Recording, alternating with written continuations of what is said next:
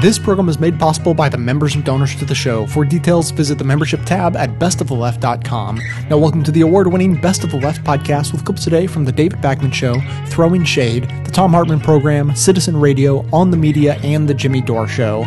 No justices of the Supreme Court were injured during the making of this episode.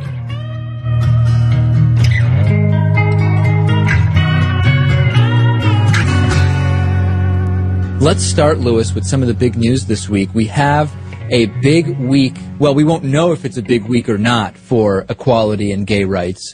We'll know in a few months, but at least we know that it's a big week in the Supreme Court. Talking Points Memo has a great piece about the significance of the Supreme Court hearing two blockbuster cases about gay rights this week. Historic implications. Are we going to see an acceleration of progress when it comes to equality?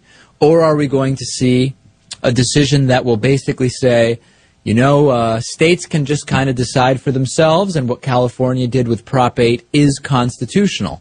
Where do we think, have you guys been thinking about where you think the Supreme Court will come down on this? Natan?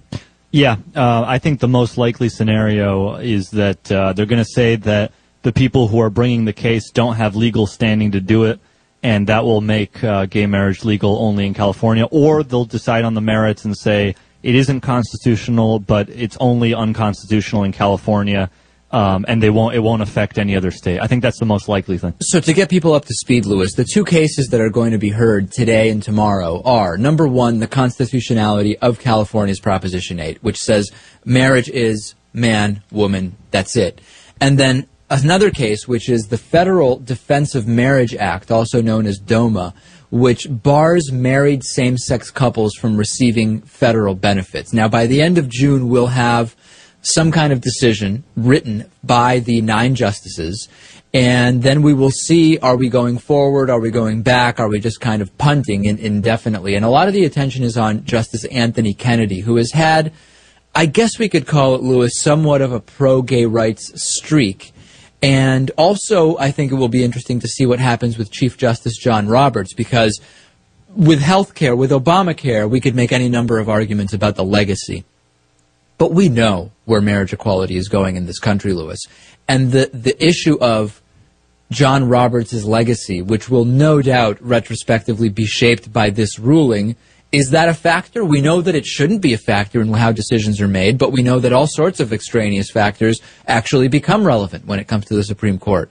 What do you think? Right. Very hard to say.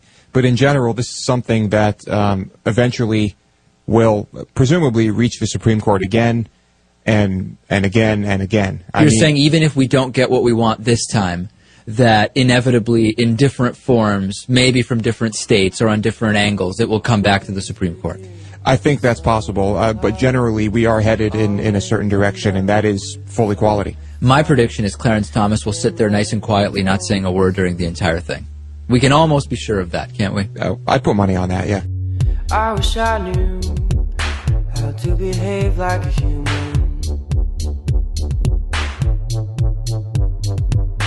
I wish I knew more than my father before me. Yeah. If you wear this night, you can see forever. If you wear this night, you can see forever. Oh, oh, oh, and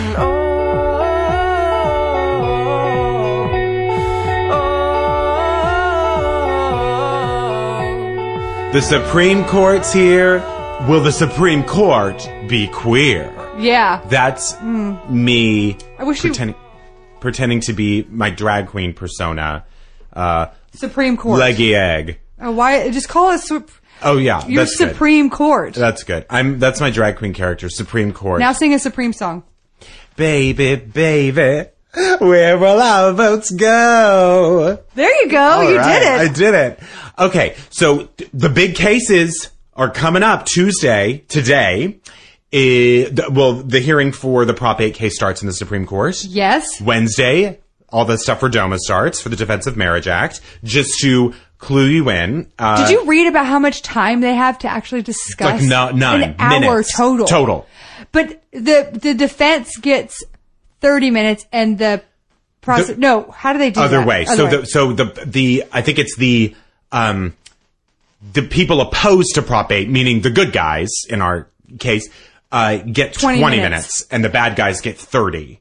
You cannot be a stutterer in that position. No. And I think, and they also gave 10 minutes to like the representatives for the government or something, that they like gave away 10 minutes. The whole thing's a little complicated. The 20-minute people, the good guys. But just so today is the Prop 8 case, which, is, as you all know, is the California gay marriage. That could go one of many ways. Just real quick, Prop 8 says that gay people cannot get married in California. So we are against Prop 8. We are against Prop 8. It's so confusing. It's very confusing. The language is weird. So if you were in California in 2008 and you support gay marriage, you would have voted no on Proposition 8. But it was confusing, and I think that's probably one of the reasons it passed. Exactly. Well, so a lot of people feel like there is a groundswell of support now. You know, many states more than ever allow gay marriage. I think it's 9. It's an all-time high. All-time 61% was the latest of Americans. poll of Americans who were cool with it. Which I just have to say, I hope we're not losing our edge. Because, you know, every now and then you want someone to pull over and... Well, you haven't made it until someone's threatened to kill you. It's absolutely true. So, all eyes are on the Supreme Court right now. There are some justices who everyone knows will vote against gay marriage. Scalia, Thomas, and Alito. The swing votes possibly will be Kennedy and Roberts, who are typically conservative but might... But wasn't it said about Roberts in the last couple of days that he likes to err on the right side of history? He does like to err on the right side of history. His first cousin is gay. And his Once removed or twice removed? None removed. Okay. And this cousin is going to will be there at the Supreme Court. Oh, just looking at him? Just looking at him. Just giving him some serious side eye. Well, so with this first of two cases, to decide whether gay couples can be married under the U.S. Constitution, there is one guy on the Supreme Court who's the biggest D-bag of all. And this whole thing was compiled by... Like diva bag? Is that what you mean by D-bag? I wish. No. I hate the word douchebag, actually. It's just whatever. No, let's keep using it. I want to keep using it. He's a bag full of dicks that can't get hard. That is... Oh, a bag of soft dicks? Absolutely. That's the worst. That is Justice Scalia. He, Think Progress, put together a... More like Justice Scalia. Yeah, more like Justice Scalia. Yes. And by that, I don't mean poo-poo. I mean like... Scat cat. That's what he does. When he decides cases, he's like, that's it. Yeah. Time to decide that you okay. You do better.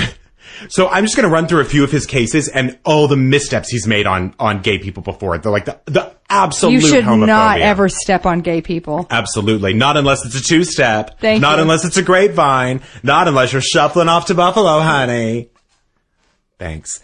So I did not say thanks. The first comparison he made to gay marriage was in a case called Romer versus Evans. This was in Colorado. Ooh, Romer.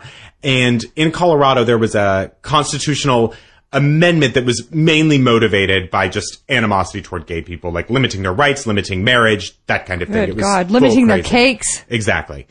And Scalia was one of the people who didn't see a problem with this law. Most of the Supreme Court did see a problem. And, was it because he had his sunglasses on? I think so. Yeah. He couldn't actually see. Yeah. But he compared gay marriage to, homosexuals to murder, polygamy, and cruelty to animals. Murder? Wait, also kind of insulting to polygamists, too. Like exactly. Not to compare them to gay people, but to lump polygamists in with murderers and bestiality people? Yeah. Yeah. So anyway, he wrote about this case. The court's opinion contains grim, disapproving hints that Coloradans have been guilty of animosity toward homosexuality, as though that has been established as un-American. So he thinks that homosexuality shouldn't be considered un-American, or homophobia shouldn't be considered un-American. Oh, homophobia should be, I'm proud to be against gay people. I'm for the US of A. They sing Guns. that. Yeah, they sing that before every meeting. Yep. Crime. Yep. Banking scandals. So he went on to say, I had thought that one could consider certain conduct reprehensible, murder, for example, or polygamy, or cruelty to animals, and could even exhibit even animosity towards such conduct. So, you know, polygamy's cool, man. I'll say it. Gays and polygamists, right on in my book. Well, my book about people. fine. You know that book about people that I have? It's like I do. Polygamous, gay people, But people you with still- short hair. Yes, but you still shouldn't lump them together because it's a different issue. It's one-on-one love versus two-on, Yeah, three, but four, both are fine with me. Both are fine with me too, but I think a lot of people would be Hey, upset by that. I always say, if you're a consenting adult, put your holes in your dicks and your dicks in your holes, wherever you want. God, I love that. Where do you still have that cross-stitched on that frame above your bed? I do. On pillows and I yeah. sell them. You can go to my Etsy store and get them. Okay. Okay. Next up, in this same case, Scalia, this is from Think Progress, suggested that a law which essentially put LGBT people in as a second-class status is no different than any other law disfavoring certain conduct. And in this... Like conduct. It's Yeah. not about conduct. He said that it's no different than disfavoring, quote, drug addicts or smokers or gun owners or motorcyclists. How are who's out to get motorcyclists? He said because it's like dangerous conduct. Like riding a motorcycle is dangerous, Yeah, smoking but is we dangerous, still let owning people a gun is do dangerous. it. Exactly, but he was saying that like, hey, you gotta, it's still... Also, just because you It's ride a still not motorcycle safe doesn't mean you get less rights than someone who doesn't ride a motorcycle. You Yep. just have to, all you have to do is take a fucking test and get a different kind of license. That's it. You don't have, that's insane. I can't believe that like, that logic works on any level. So then in the Lawrence versus Texas case, which was about, outlawing this crazy sodomy law that Texas had about, can't fuck up the butt. Ooh, girl, I would have had a problem there because, girl, I love it in the butt. I love dicks in the butt. I love candles in the butt. I love carrots in the butt. Love Yeah. everything in the butt. Sure. That's just my new salad restaurant. in the butt. Salad. Your restaurant should be called Salad in the Butt. Salad in the butt. Who wants to eat a salad out of my butt? It's For not called. vegetarian butt lovers. That's what it should be. So all my restaurants have subtitles. So he said that he dissented in Lawrence versus Texas, rejecting the idea that a ban on sodomy violates the liberties protected by the Constitution. He said such a ban, quote, undoubtedly imposes constraints on liberty, but so do laws prohibiting prostitution or recreational use of heroin. Oh, heroin and gays doing Yeah. it the same since ever. Yep. So in this same opinion, later on in this Lawrence v. Texas opinion, Scalia argued that gay sex can be criminalized because some people find it immoral. He said, the Texas statute undeniably seeks to further the belief of its citizens that certain forms of sexual behavior are immoral and unacceptable. Great. Guess what? I'm going to take a brief to the Supreme Court and I'm going to say no more missionary. It's old school. I hate it. No one can have any more missionary sex. It's doggy style and sideways, wheelbarrows and reverse cowgirls from here on out. No more What is missionary. a wheelbarrow? Wheelbarrow? Oh, is that when you grab someone's feet and get behind them and go toot toot? You or grab whatever? someone's feet and they're on their hands and you just ram their bodies Just into your fucking dick. God, there's nothing like just ramming something hard and then saying, guess what you are? You're a fucking piece of lawn equipment that no one fucking uses anymore. Well, that's the thing. I mean, You're me less personally, than nothing. You're no. You're 80s. I You're love 70s. I love all sexual positions that are named after gardening things. Mm-hmm. So anyway, he said, I love a hoe. I love a rake. I love to be raked. Mm-hmm. I love to be seeded. I love to be fertilized. These all sound like things that, see, it's just the same thing. let me just get through this full quote. He said, this Texas statute undeniably seeks to further the belief of its citizens that certain forms of sexual behavior are immoral and unacceptable. The same interest furthered by criminal laws against fornication, bigamy, adultery, adult incest, bestiality, and obscenity. So, bestiality. So cursing. Yeah. Next Cursing? up, this is the craziest. Wait, is cursing considered obscenity? I guess so. Or is it just porn? Cursing. That's going to be my daughter's new middle name. Cursing? Cursing. Hi, I'm Kirsty Cursing Safi. Oh, it flows right I off the know, tongue. it really does. This last one's the craziest. He, in a discussion about whether the anti-gay Colorado amendment, in the first case I brought up, what it does and does not prohibit, he suggested that what the relationship that two men and two women have isn't anything more than the relationship that two roommates have. Here's What? his quote. Yeah. The amendment prohibits special treatment of homosexuals and nothing more. It would not affect, for example, a requirement of state law that pensions be paid to all retiring state employees with a certain length of service. Homosexual employees, as well as others, would be entitled to that benefit. But it would prevent the state or any municipality from making death benefit payments to the life partner of a homosexual when it does not make such payments to the longtime roommate of a non-homosexual employee. So he basically says, like, hey, you're getting all the benefits just because someone dies and you have to pay taxes and all this stuff because you weren't married. The fact is, you're probably just roommates. Having a gay partner is the same as having a fucking friend who is late on their rent every month. It's the same thing. Most roommates do fuck. I mean, me personally, I had this roommate in college who was from Beaumont, and she over-tanned, and she tanned so much that her nose actually was constantly, like, there was a layer of skin missing. What? And she said Cheetos like Cheetos, and I wanted to fuck her so bad. Oh, sure. Just like all lesbians. Oh, yeah. You know, just like a lesbian. I wanted to fuck her like a lesbian. Nothing is more enticing and sexier than living with someone you're not in a relationship with. Yes. Oh, I had this roommate in Chicago. Her name was Jessica, and she used to get blackout drunk and fall asleep on the toilet, and I wanted to fuck her all the time, and I wanted to give her my death benefits from my pensions. I wanted to do all those things with her just like a lesbian. Yep. It's just like a lesbian to want federal benefits. Well, he's going to absolutely be in favor of Prop 8. Oh, of course. I can't wait to hear his fucking... Scalia is like, you know when you're like, okay, here's what it is. When my mom says something very hurtful, and then I go, that hurt my feelings. She goes, it's just a joke. And then she goes into a long explanation of why it's a joke and all this stuff. That's what Scalia is doing. He's like, I'm going to defend this position. Clearly that is wrong because I am too proud to admit that it's a bad thing. So I'm going to ramble on this illogical train that's headed nowhere. That's what my mom always says. She always tells me that she's like, you can't take a joke. And I'm like, I take a joke for a living. I am a joke. Like, are you kidding? Jokes are funny, by the way. Yeah. But she slipped in one funny thing that, we were like driving in the car, and this was apropos of nothing. We were talking about, we had gone to like the Getty Museum or something. We were talking about something there.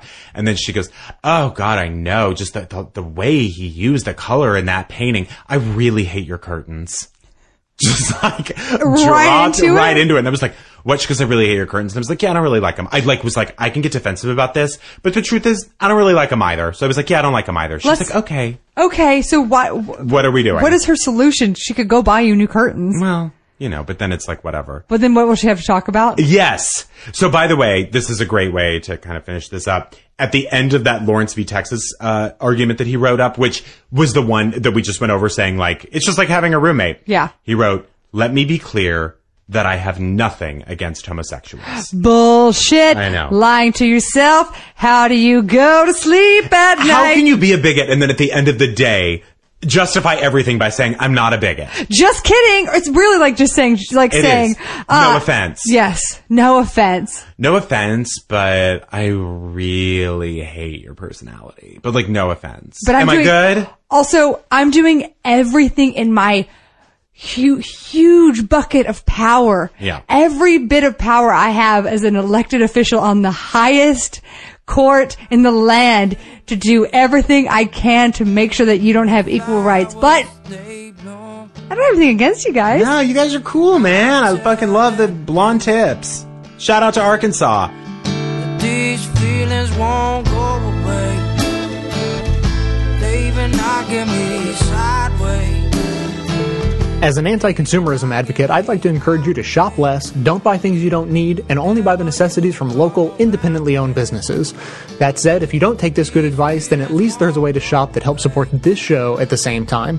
Simply click through to Amazon.com, just one of the major companies under constant boycott by one liberal cause or another, from the banner posted at bestoftheleft.com. Better yet, click through just once and bookmark that link to use every time you shop. Your shopping experience will be identical to normal. It will cost you nothing extra, but 7 to 8% of the cost of your order in soulless corporate blood money will be siphoned off and used to tremendously support the production of this show. Thanks for doing the right thing, whatever you consider that to be.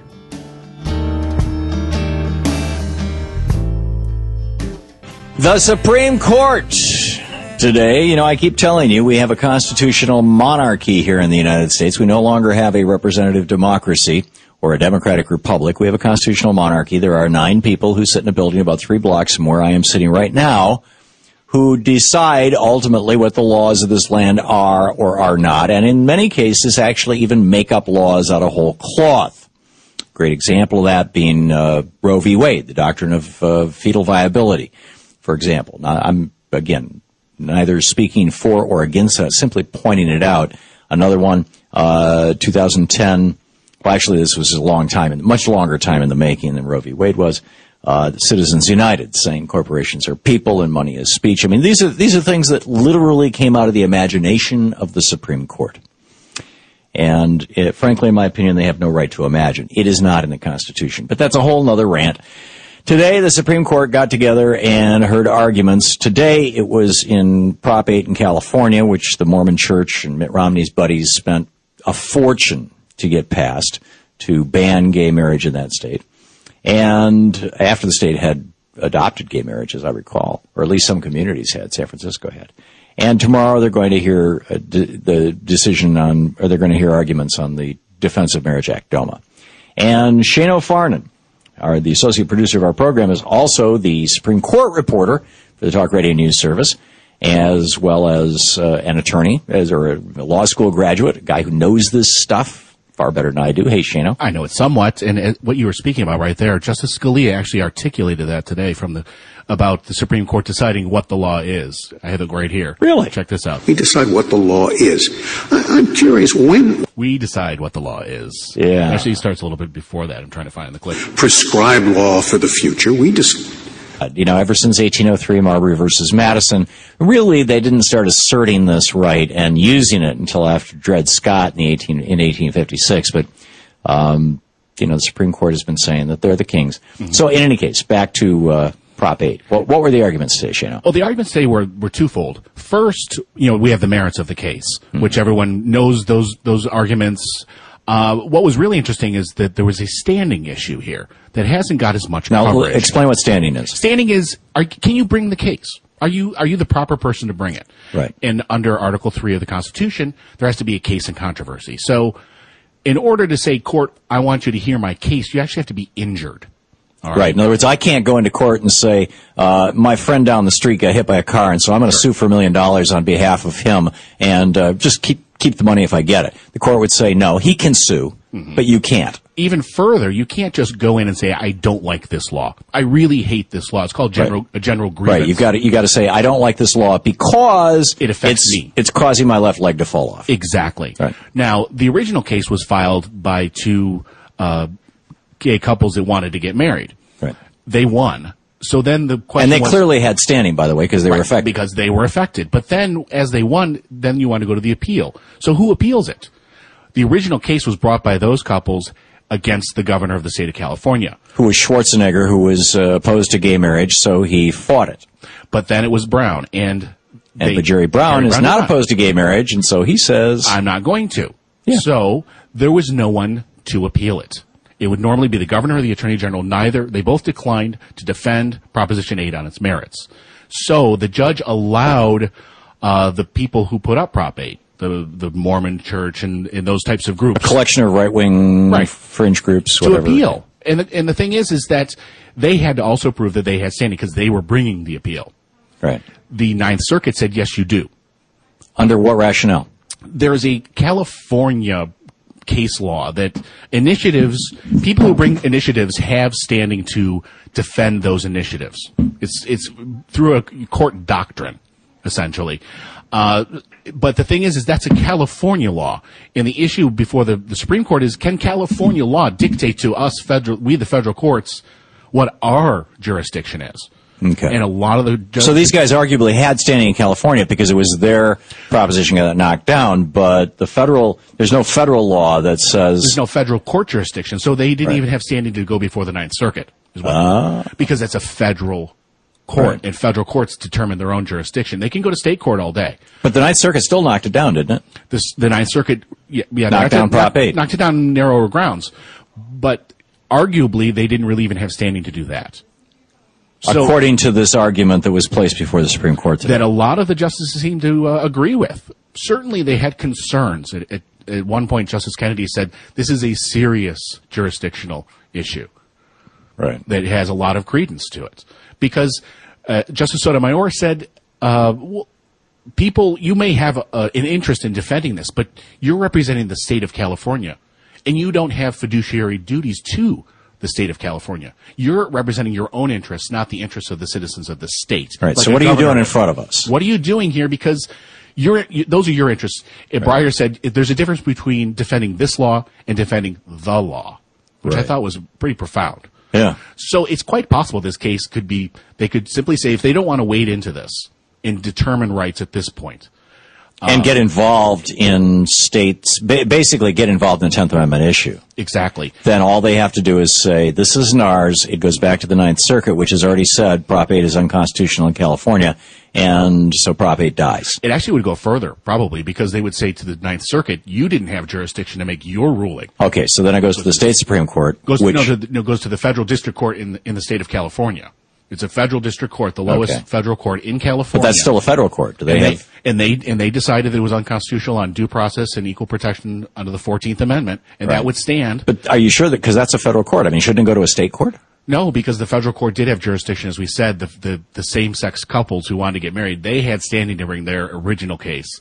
It was the appeal where there wasn't any standing. The Supreme Court said you must have standing. So this was when Schwarzenegger was fighting the game. And when Either way, when it comes to standing, Prop 8 gets knocked down. Right. Yeah, exactly. And standing doesn't actually deal with the defendants. It's whether the person bringing or the group bringing the actual case. Right. Now, all that said, I mean, I understand that there's also a way that the court could deny standing, and in doing so could basically say, and by the way, Medicare, Social Security, Medicaid are all unconstitutional. Are you familiar with that argument? I've read a little bit about this. Did you hear anything this morning that indicated to you that anybody might be going down that road? No. I figured that was more of the kind of... That was alarmist, hopeful, wishful thinking. Right. Now, you also, when we were talking off the air, you said that Justice Kennedy said something particularly interesting. This is a swing vote. He's a Republican nominee and typically votes with the other four right-wing crazies. Right. But he's not a right-wing crazy fully. Or at least he likes being used to be. He likes being the most popular justice, that's for sure. Okay. But there was a line of questions. They were at first talking about what the harm to marriage is if you allow same-sex couples to marry. Right. Justice Kagan then turned it around and said, well, what's the harm if you do? Who's going to be harmed? And Justice Scalia piped in saying, well, it's going to hurt adopted kids. But then Justice Kennedy, and essentially what it came down to is they couldn't figure out, and this was for Mr. Cooper, who was a proponent of Prop 8, saying any of these damages, any of these things, we don't really know yet, because this is really new, and 10, 20, 30 years in the future, there could be all these devastating results, but we really don't know. And Justice Kennedy came in and said, but there is a damage to not allowing this to happen. Here's the clip. On the other hand, there is an immediate legal injury or legal, what could be a legal injury, and that's the voice of these children. There are some 40,000 children in California, according to the Red Brief, that live with same-sex parents, and they want their parents to have full recognition and full status.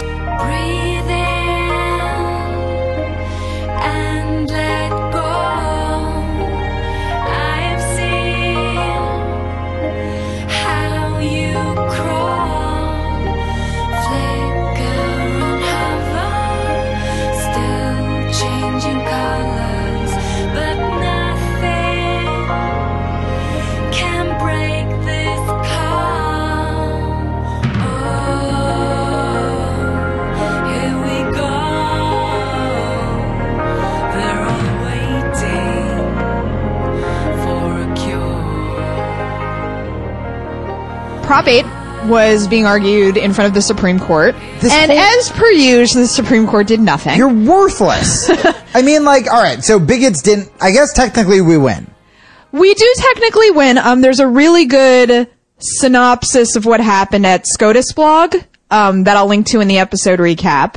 But essentially, what happens, it leaves in place a Ninth Circuit's decision, which is good for gay rights activists. And this summary was written by Tom Goldstein. The upshot of either scenario is a modest step forward for gay rights advocates, but not a dramatic one. The court would stay its hand for some time for society to develop its view further. But combined with a potentially significant ruling in the DOMA case being argued tomorrow, the term will likely nonetheless end up being very significant to gay rights. So essentially, what happened was Kennedy literally said, we can't decide on this because it's uncharted waters. Isn't that your job? Well, he's like, we don't want to get involved because same-sex marriage is such a new thing, which is like, again, this is a classic example of the highest court in the land being so far behind. Oh, you mean the guys and women who walk around in black robes and can't be fired? They're not really in touch with the common man? They're not with the times, yeah. So it's good because essentially the court just punted back to the Ninth Circuit's decision. But it's like, I mean, there were so many people camped out and, people with their, I got two awesome tweets. I actually got a tweet and a text message that I really loved. I wonder if I can find this tweet. I just want to say real quick, because I haven't said what the Ninth Circuit's decision was. It invalidated Prop 8. Gotcha. So that's why it's good and considered somewhat of a victory, although obviously it would have been better if the Supreme Court decided that Prop 8 was invalidated. Yeah, so Antonio Devine tweeted me, my uncles have been together for 54 years, more than any heterosexual couple that I know, yet they aren't recognized. Which was it's really powerful when you can actually put faces to it, and it's like, yeah, do you know anyone who's been together for 54 years? Well, you mean Fred and Wilma Flintstone? Right. Like them. I know them. The Jetsons? The Jetsons. Marge and Homer. The Honeymooners, Marge and Homer. Really any variation of that formulaic storytelling. The attractive wife with the overweight, crass husband. Right. Why I oughta. And then Big Gay Allen, who I'm still not sure how he got my phone number. I must have given it to him. He's very clever. I could see him figuring that stuff out. He's clever. Big Gay Allen sent me a great picture saying, thought you'd appreciate this. Now, when we met Big Gay Allen, he was a shy little terror ball hiding in the corner of my San Francisco show. And now he's just such a fucking badass activist. Also looking slim, buddy. All right, sorry. He sent me a picture of him outside with a sign that says, my roommates asked where I was going. I said to get my rights back. Nice. Boss. So kudos to both of you. So to go along with the, story of activism on Allen's part, but also the Prop 8 decision, Greg Sargent in the Washington Post wrote a really interesting recap of the gains that the LGBT community has made with civil rights. And it's incredible just to see it laid out within Greg Sargent's lifetime. He grew up very close to Stonewall in the Village. And just hearing him recap how horrible life was, just from his observation, for gay men in the Village, which is such a bizarre thing to think because the Village is their kingdom now. They run this town. Yeah, that's, everybody knows that too. Even tourists know that is their domain. You don't, not that shady stuff still doesn't happen in the Village, I'm sure it does, but it's really, it would be really strange if it happened. Who's gonna run this town tonight? Gay. Good job, Damon. Ladies and gentlemen, Yancy. Why does he sound like an orca whale? I don't know. Okay. Listen, you guys don't know how hard it is to do a weird bit. You're already going out on a limb and have your co-host and loved one stare at you so angrily. Oh, I'm sorry. Am I the one who made that weird? Sorry. My apologies. Oh, my stomach hurts so bad. What did I do? Greg Sargent. Well, you back to the Stonewall thing. You were telling me about in his article, he was talking about how, like, people as, like, a tourist attraction. Yeah, they would do it for shits and giggles. Like, they would travel in from probably New Jersey. Probably from New Jersey. And probably took the bus in. And they would literally, like, scream at these poor gay guys, like, faggot! Yeah. And, like, he said he would see, like, gay men, like, sneak into, like, clubs and, like, very warily sneak out.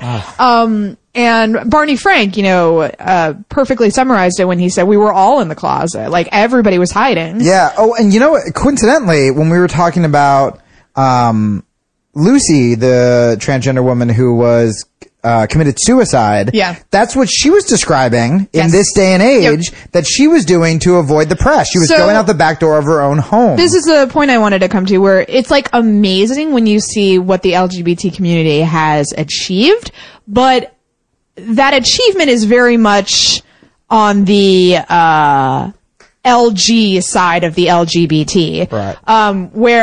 And marriage is still obviously not everything that needs to happen. Like, there's stuff like ENDA. You want to make sure an employer can't be able to fire someone because of their sexual orientation.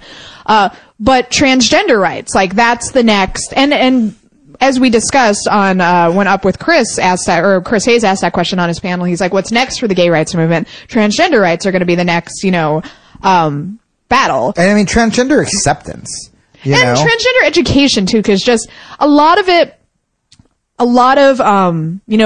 transphobia obviously comes from people being bigoted, but a lot of it also comes from people just being ignorant. Like, if you go back and you, like, research, like, 1950s reading material about what people were being educated about, like, what homosexuals actually did. Like, they presented homosexuals like they were, predatory pedophiles. Right. That they were gonna, like, pick up your kid and fuck them and, like, recruit them into this deviant lifestyle. Right. Like, it was, like, monstrous. That sounds awesome. It was, like, monstrous to anti-gay propaganda. And we have a lot of that with, on the Daily Mail. Yeah, exactly. And, these witch hunts. Where even the people who pretend to be accepting, you go, suddenly they're a teacher, and they go, well, that's different, because that's children. And it's like, no, we accept them as people, and people teach children. Right. So, I'm going to link to the Greg Sargent article. I think it's really important to read it and understand, the history of the LGBT movement, just because it is amazing what they have achieved in such a short span of time. And it's really inspirational, especially for activists who, like, they're diehards, but progress comes so slowly. Yeah. And it's really inspirational to look to the LGBT community, because even though there's still a ton of inequality, what they've achieved is, as I said, so inspirational, and it should give activists hope. Yeah. Like, if we stay organized, if we stay passionate, if we're willing to engage in direct action, we can really make enormous gains in a very, very short period of time. Yeah, Greenwald phrased it, because, we talk about the laws and stuff like this, but Greenwald, I'm trying to find it. And I also have to say, I think, like, media can potentially play a really powerful role in this as well, because some people, their only experience, like, quote unquote, meeting LGBT people was in, like, watching television shows, and, like, watching movies. Like, I can't tell you how many people probably first learned about Harvey Milk from the film Milk, and the Birdcage. Right. Which is how I learned about gay people. Oh, okay, I see. I thought you meant Harvey Milk. I was trying to remember the Harvey Milk reference I did, in the Birdcage. For the joke, yeah. Was that not Harvey Milk who kept putting his pinky up? Robin Williams. No, it was Nathan Lane. Putting his pinky up. Don't make me educate you about the Birdcage while we're recording. I cannot wear shoes because they make me fall down. I'll get it, dog. Look, were those the most positive? Were they a little stereotypical, those girls? No. All right. And Gene Hackman. Yes. Okay. Did they dress him up in drag at the end because they thought it would be funny? Yes. Why are you doing this? Why are you doing this to me? But do you know what I mean? Like, people who live in the Midwest know a ton of gay people, but were they out of the closet at the time? Probably not. Right. But then, like, a show like Will and Grace comes along, and admittedly, like, there are a lot of problems with stereotypes in shows like that. Sure. But it was interesting that, gay people, even though they are, I mean, depending on who you ask, like 10% of the population, I know that varies, but, they have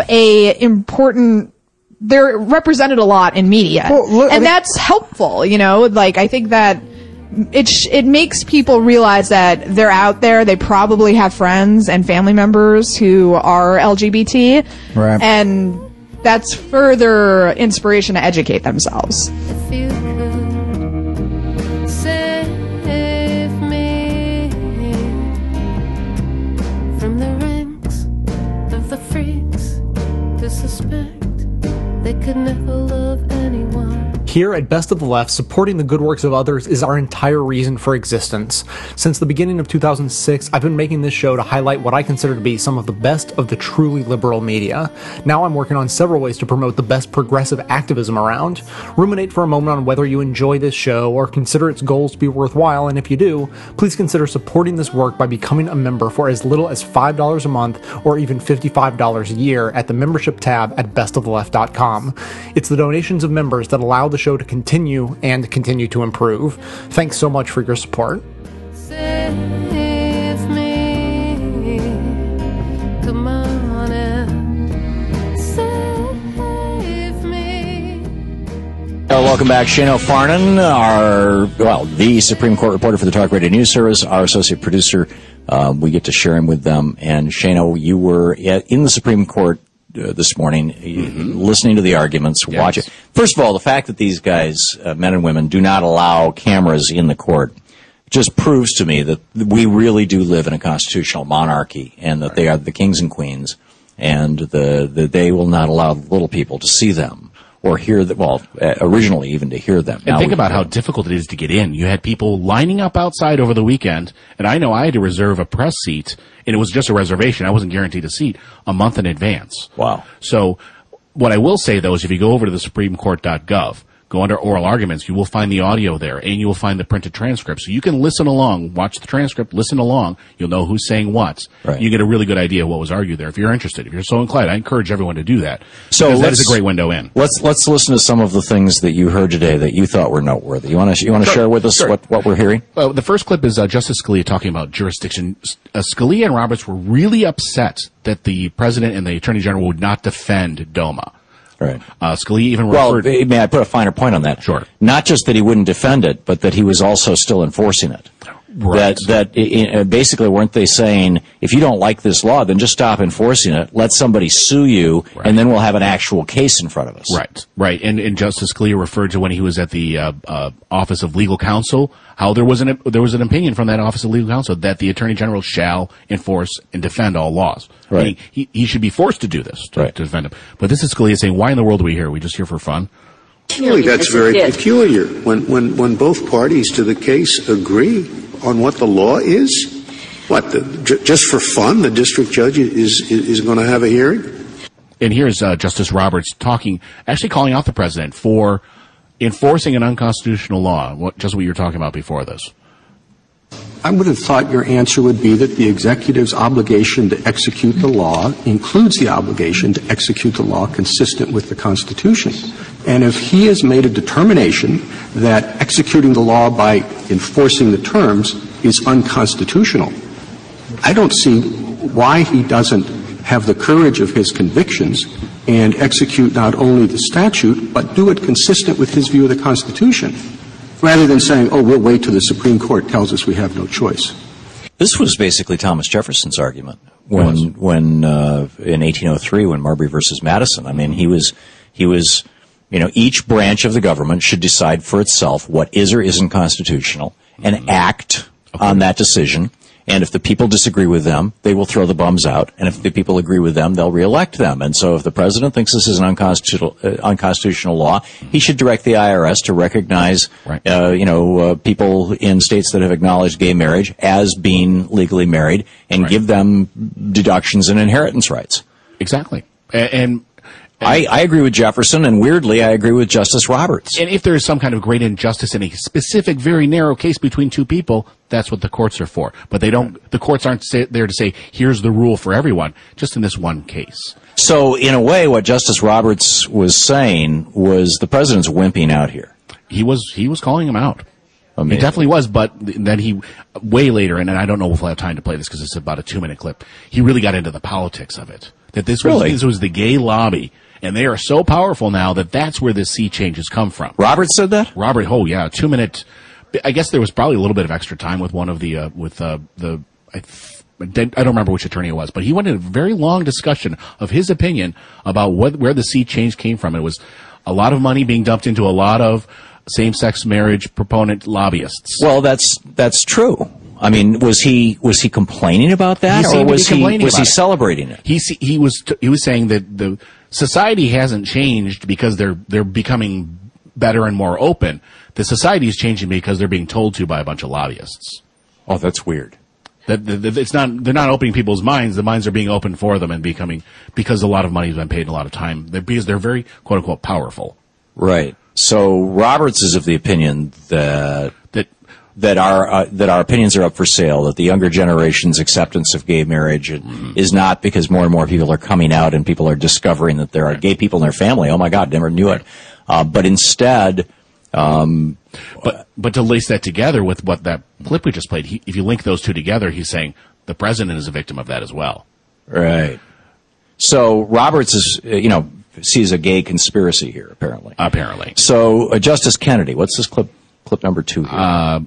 Let's play number 3. This is great. This is Justice Ginsburg talking about the ridiculousness of, and what would happen if with keeping this uniform, quote unquote, uniformity is a good thing, but this is what would happen if you kept that federal law.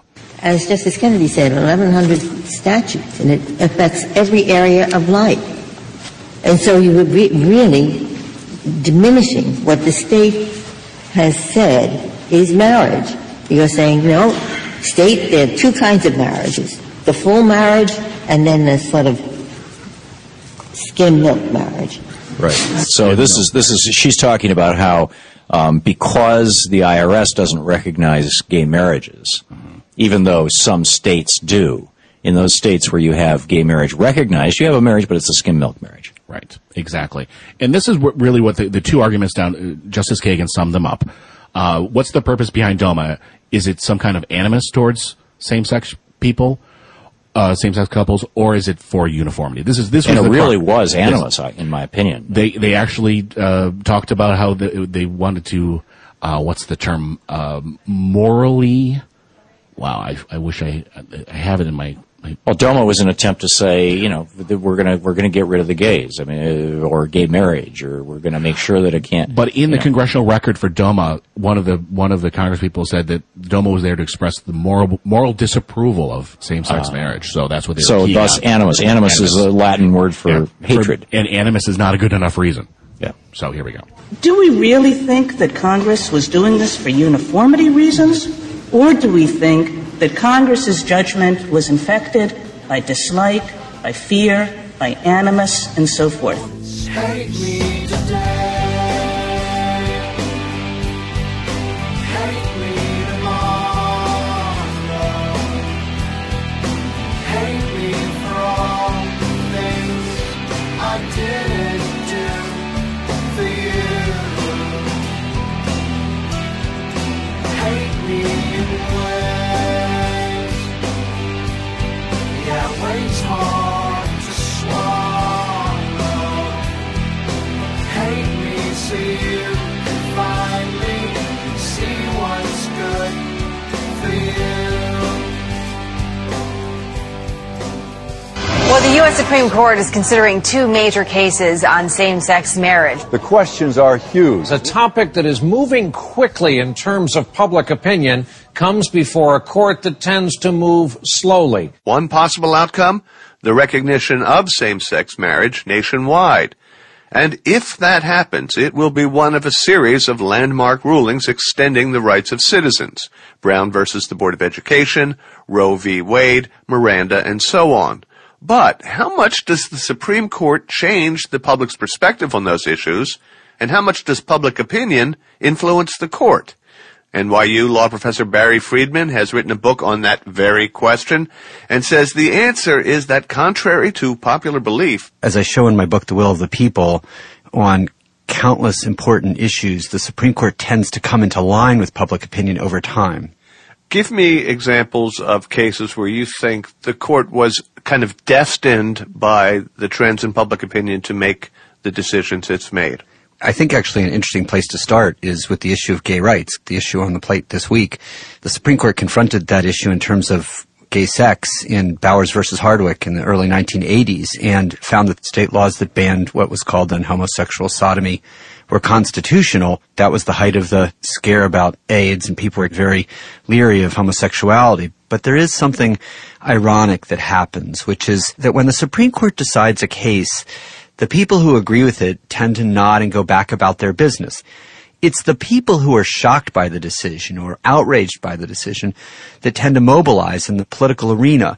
We saw that after Roe versus Wade when the right organized and really led the country into a period of much more conservative politics. And we saw it after Bowers versus Hardwick when the gay community organized in an extremely effective way. And 20 years later, we saw the Supreme Court flip around in Lawrence versus Texas and find that all of the state laws that banned homosexual sodomy, as it was again then called, were unconstitutional. There are cases, are there not, though, where the court seems ahead of public opinion? I'm thinking of Miranda, which decades and decades into its history still seems to be understood by a majority of Americans as giving extra rights to the criminally accused. At the time the court decided the case, it looked like public opinion and the culture very much favored what it was doing. Miranda came at the end of a long line of Supreme Court decisions expanding the rights of criminal defendants, very much driven by concerns about race and justice in the United States. I mean, another one is Gideon versus Wainwright, saying that people had a right to a lawyer, and it went down very happily in the country. But right when Miranda got decided, crime rates shot up in this country, and Richard Nixon took advantage of that and ran against the court and soured the whole Miranda story.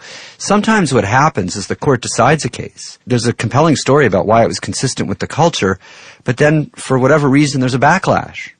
So coming back to gay marriage, the opposition to it in polls seems to be minimal. But as you analyze this highly polarized court, what's your prediction?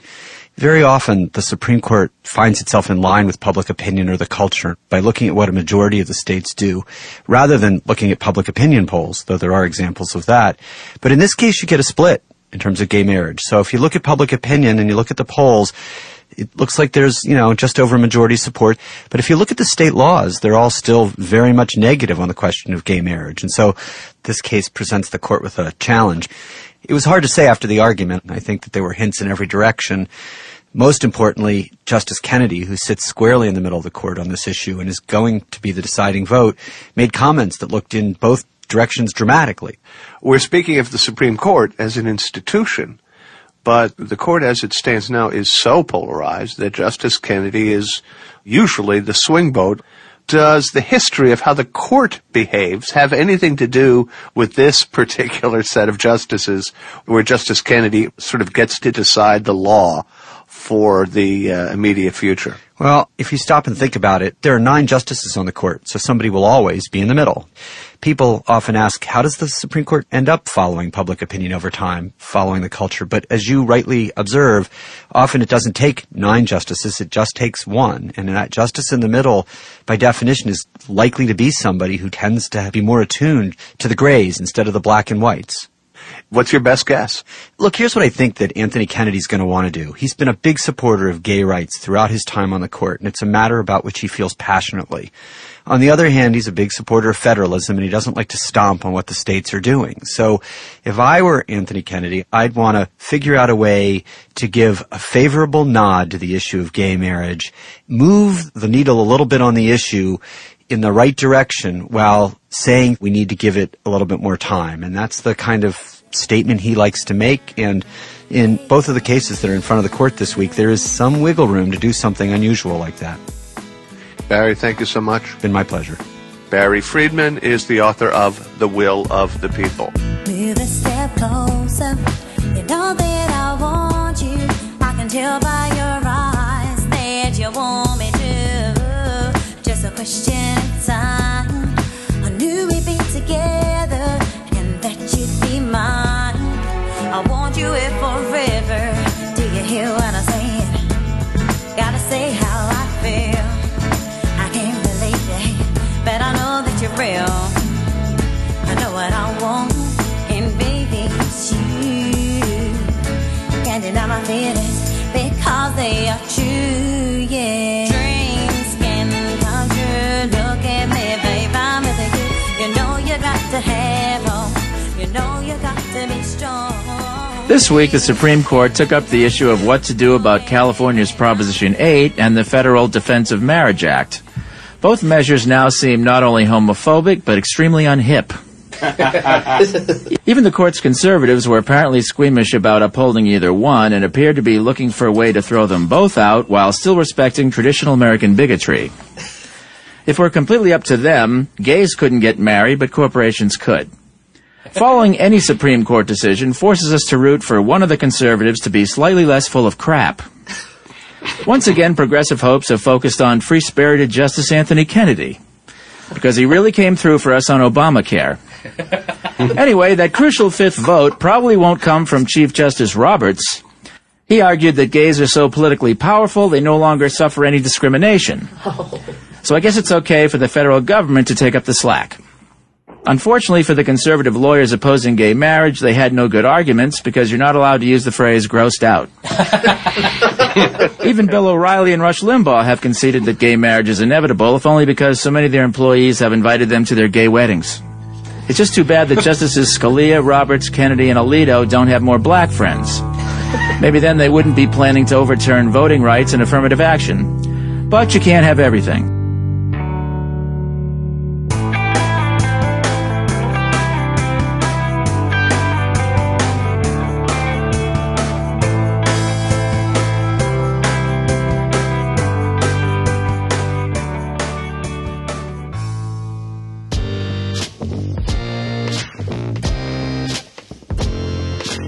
Hey Jay, it's Colin. Just listening to the last episode on feminism, and in particular the clip from Twib Radio. And I have to tell you, Elon is probably one of the best people at framing a logical discussion on any podcast. However, the one thing I wish they would have touched on is that, you know, being in Ohio, I saw a lot of coverage about Steubenville on local news that didn't make national news. A lot of people seem to forget that it was not being prosecuted. The town had pretty much given up on the whole thing until the hacktivist group Anonymous got involved and started circulating the pictures and the videos of the kids talking about the rape. And this is very important. I mean, this whole town of Steubenville is ready to bury this whole issue as well as the life of this girl. And, I mean, just no one is screaming out about that. Instead, they're more upset about how CNN covered sympathetic towards the rapists. And granted, they're very wrong in doing so, but let's look at the bigger picture, too. I mean, the girl who came out, of, you know, who was raped, there were other kids who threatened her. I mean, that was in the news. It's just, this is so much bigger, and this whole thing, it's just the tip of the iceberg, Jay. People really need to look at this long and hard. I mean, rape culture is here, and to the extent that it's here, is absolutely terrifying. Jay, this is Elka in Fort Wayne. Just listened to the latest feminism episode, and I have just a couple of comments pertaining to the Rush Limbaugh clip in particular. You know, the interesting thing about that clip is not only were his comments offensive, they were just flat out wrong. He didn't even know what he was talking about. His understanding of the lyrics is so far off that it's almost comical. Beyonce in that song isn't telling women to bow down to men. Quite the contrary, she's telling women to bow down to her. She's letting other women know that she, Beyonce, is the HBIC, okay, the head bitch in charge, and all the rest of us want to be HBICs, better recognize her power and her authority. You know, so her participation in misogyny and her mimicry of patriarchal power structures is the real problem with this song, in my mind, because, you know, for a woman, especially someone of Beyonce's economic and social status, to speak to and treat other women in that way, at best falls into the you're not helping category, and at worst is actually perpetuating, you know, women's sexual oppression. So, you know, that's the larger issue around that, and haven't heard a lot speaking to that particular aspect of that whole Beyonce kerfuffle, but it's interesting and it's sad, and again, really almost kind of comical that Rush Limbaugh completely missed that. Good show, thanks, and looking forward to the next one. Bye. Hi, Jay. It's Suzanne. I'm calling about your show on the 2nd of April, and specifically in response to Wade's voicemail. Hey, Jay, it's Wade. I joined the Marine Corps on April 8th, 2002, which was also my 18th birthday. And I wanted to go to Afghanistan. Next thing I know, my staff sergeant's telling me, hey, we're going to Iraq. The war was useless, pointless, needless. I really feel like, we all owe, the Iraqis in the world and ourselves an apology, I have to say, I'm obviously a liberal, and I, as somebody else in that same voicemail thing said, Jay, this is Dave from Olympia, Washington. Wade continues to listen, and he continues to call in. And I disagree with him, but I totally respect him for that. I have immense respect for Wade, for arguing his point, for sticking to it, for listening to things he doesn't necessarily agree with. I also have to say that I listened to his voicemail with tears in my eyes because my father has only just started dealing with his PTSD from Vietnam. It was 45 years ago. And the fact that Wade has gone to a point where he has begun to be able to look at the negatives of the war he was involved in without taking it as a personal affront to himself, I think is astounding. It's a fantastic step forward for mental health for himself as well as just as in personal development. And I'm Wade, I don't know you, obviously, but I just wanted to tell you that I have nothing but the utmost of respect for you. And given the progress that my dad has shown in the last 6 weeks of getting therapy for his PTSD and actually talking to other veterans about it and dealing with some of those aspects, those hangover aspects of guilt, and dealing with having to try to reconcile pride in your service with what the hell were we doing there. I really, really am very impressed with where you've come to, and I just wanted to tell you that. Sorry, I kind of switched who I was talking to in the middle of that, but yes, so that primarily is for Wade. Bless you. Hey Jay, this is Jeff, the South Florida progressive cop. I just want to respond to Wade's conversation about the war. I appreciate his service. I mean, I know it's kitschy and it's silly to hear sometimes. I was a conservative. I voted for Bush in 2000, but watching the Iraq War happen changed my opinion. It brought me back to my liberal upbringing and really made me reevaluate my political stance. And I'm sorry for voting for that idiot. I'm sorry for what he did to you, Wade. I'm sorry. I'm not saying what I've been through compares to what you've been through at all, but I signed up to be a cop to catch violent criminals and to put people in jail that have hurt other people and to help out people who've been victimized. And I've been ordered to do things that I didn't sign up for as well. I'm ordered to lock up people for dope. We have quotas. It's not legal. It's not right. We have them. It's true. I mean, read The Nation. It happens. I mean, like I said, it doesn't compare. I've only been shot at once. I didn't see any of my friends die. I'm paid well, got good health care, and I haven't had to take anybody else's life, thank goodness. But I do know how disheartening it is to have your faith in something and people you respected completely destroyed. It sucks. I know a little bit of what you've gone through, but I can only imagine the degree that it is for you, having signed up and served. I was actually in the police academy during 9/11, and a lot of people did leave and sign up. Some of them did end up in Iraq. And, I mean, they were going to be policemen, and they went and signed up to fight the people who attacked us, and they end up in Iraq.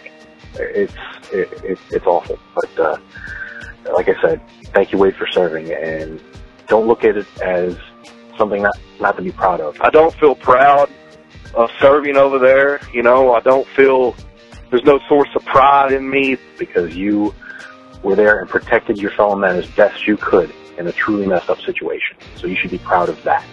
that you took care of people the best you could. And by the way, just remember Wade, and anytime you hear or think about the VA, it's still screwed up.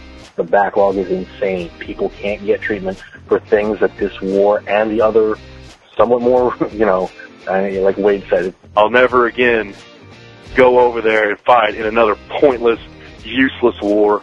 And in truth, they're all pointless and useless.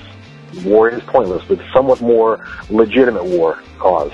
So call your congressmen, call your representatives, call your senators. Our veterans deserve to be taken care of. All right. Thanks a lot, Jay.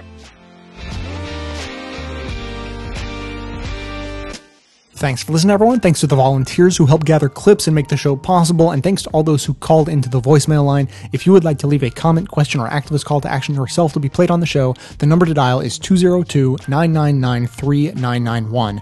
So I just wanted to respond to Colin from Cleveland talking about Steubenville and rape culture in general. I think he makes a great point that most of the coverage really was missing the forest for the trees and didn't talk about the general sense of rape culture in the town, how the town was actually not going to prosecute. The general consensus, not everyone of course, but sort of the general sense of it was that the people of the town would have been happy for the issue to just go away. There were lots of threats sent to the girl. Lots of people are calling her a slut, victim blaming in the most classic sense of the word. And so Colin's definitely right that I think that angle wasn't necessarily talked about on Best of the Left. I wish it had been. Just for whatever reason, that clip didn't get played or even pulled by me. But I do recall having this angle talked about. And honestly, I don't remember what show it was from, whether it was from This Week in Blackness or Citizen Radio. They've both been doing just gangbusters work on rape culture and all these sort of related issues. But I mean, Citizen Radio covers it like it's their beat. They've been on it for a couple of months now. So if you're interested, definitely go check out those other shows.